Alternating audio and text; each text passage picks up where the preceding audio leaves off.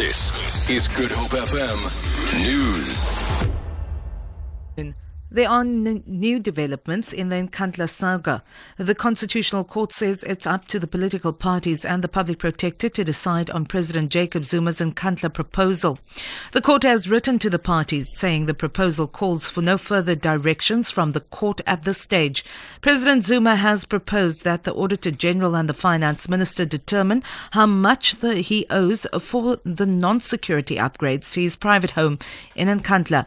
President Zuma says if the court were to accept his proposal, there would be no need for next Tuesday's hearing to seek clarity on the powers of the public protector. Senior Constitutional Court reporter Candice Nolan has the details.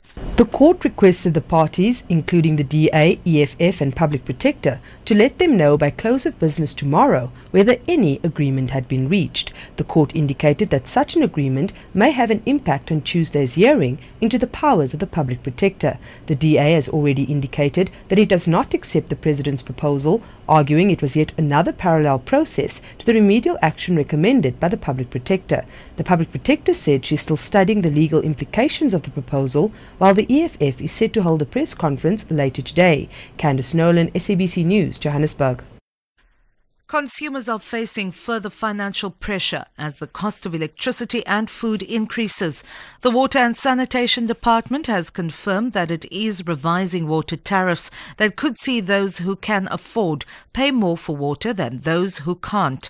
The department says it's important for the public to understand that South Africa is a water-scarce country and that they should use water responsibly.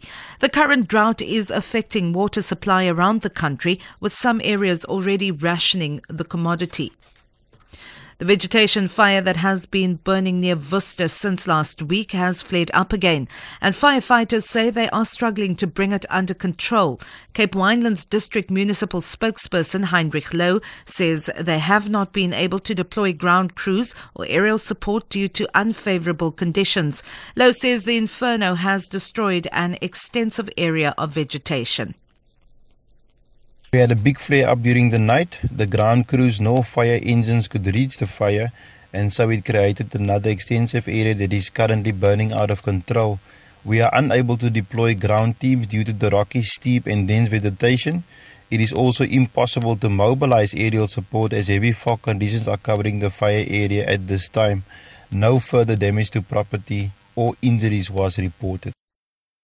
The High Court in Pretoria has ruled that a section of the Immigration Act is unconstitutional as it allows for immigrants to be detained without any court oversight. Under South Africa's criminal law, all detainees must appear in court within 48 hours of arrest. The same protection is not extended to persons arrested on immigration charges. Lawyers for Human Rights brought the court challenge. The organization's Patricia Erasmus says they welcome the court ruling. The High Court basically found that immigration detention may not now take place without mandatory and automatic judicial oversight. So detainees who are detained for immigration purposes will have to be brought before a magistrate within 48 hours of their arrest or detention for the review and confirmation of their ongoing detention.